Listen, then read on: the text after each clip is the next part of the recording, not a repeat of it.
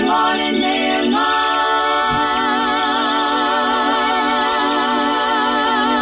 Time for the Mayor's Daily Briefing. We start with 4,241 new cases of COVID-19 reported by Indiana yesterday. 80 total new cases in one day for our four-county region, Mr. Mayor. I know that that is not a good number, or even as good as the day prior when we strangely seemed thankful to get only about 3,000 cases. Yeah, I think one of the things I've noticed over the last few weeks is that the number on Monday sometimes is a little bit lower just because of I'm guessing because of their collection system of collecting numbers may not be as robust on Sundays and Mondays. And so that it's always seemed to be that way, that Monday has a slightly smaller number than usual. Mm-hmm. But then they normally catch up on Tuesday.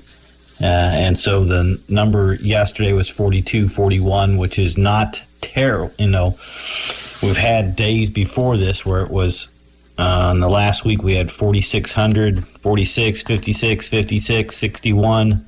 So we've had a pretty some big numbers in the previous week, and so who knows which way this is headed. We're probably still gathering numbers from people who got COVID over the Thanksgiving holiday, and so that's one of the things that we're probably still seeing is as people finally getting tested and finally getting identified after Thanksgiving. So we'll see what happens here in the next week, if that continues upward or if that falls back a little bit. Mm-hmm. So we'll just see what happens. But obviously it's still here. It's still being passed around.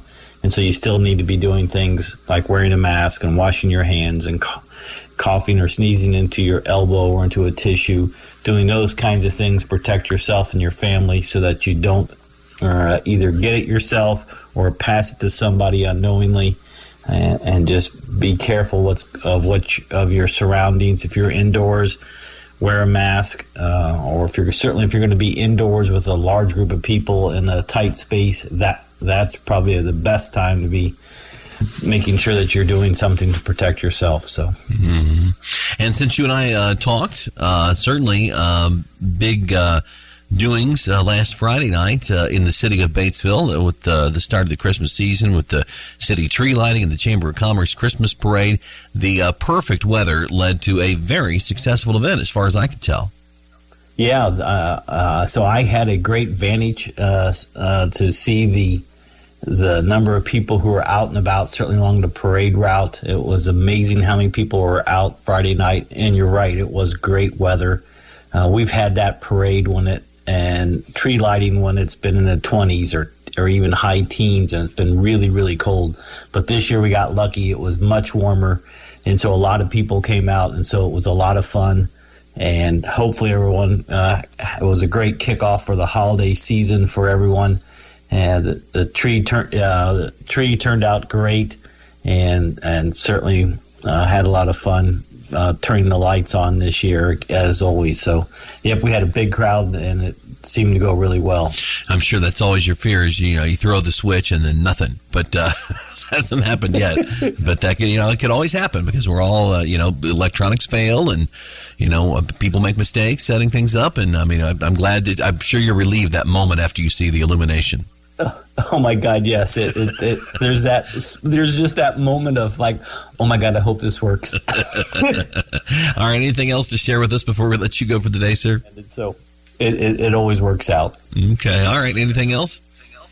Oh, just one last thing, just to let everybody know that this weekend the Kiwanis Student Leadership Academy out to high school is having their annual Festival of Lights. This year it's out at Liberty Park, and so it's this weekend. So it's Friday, Saturday, Sunday nights from 6 to 9 p.m. at Liberty Park. So it's a drive-through for you to enjoy some Christmas lights here in town.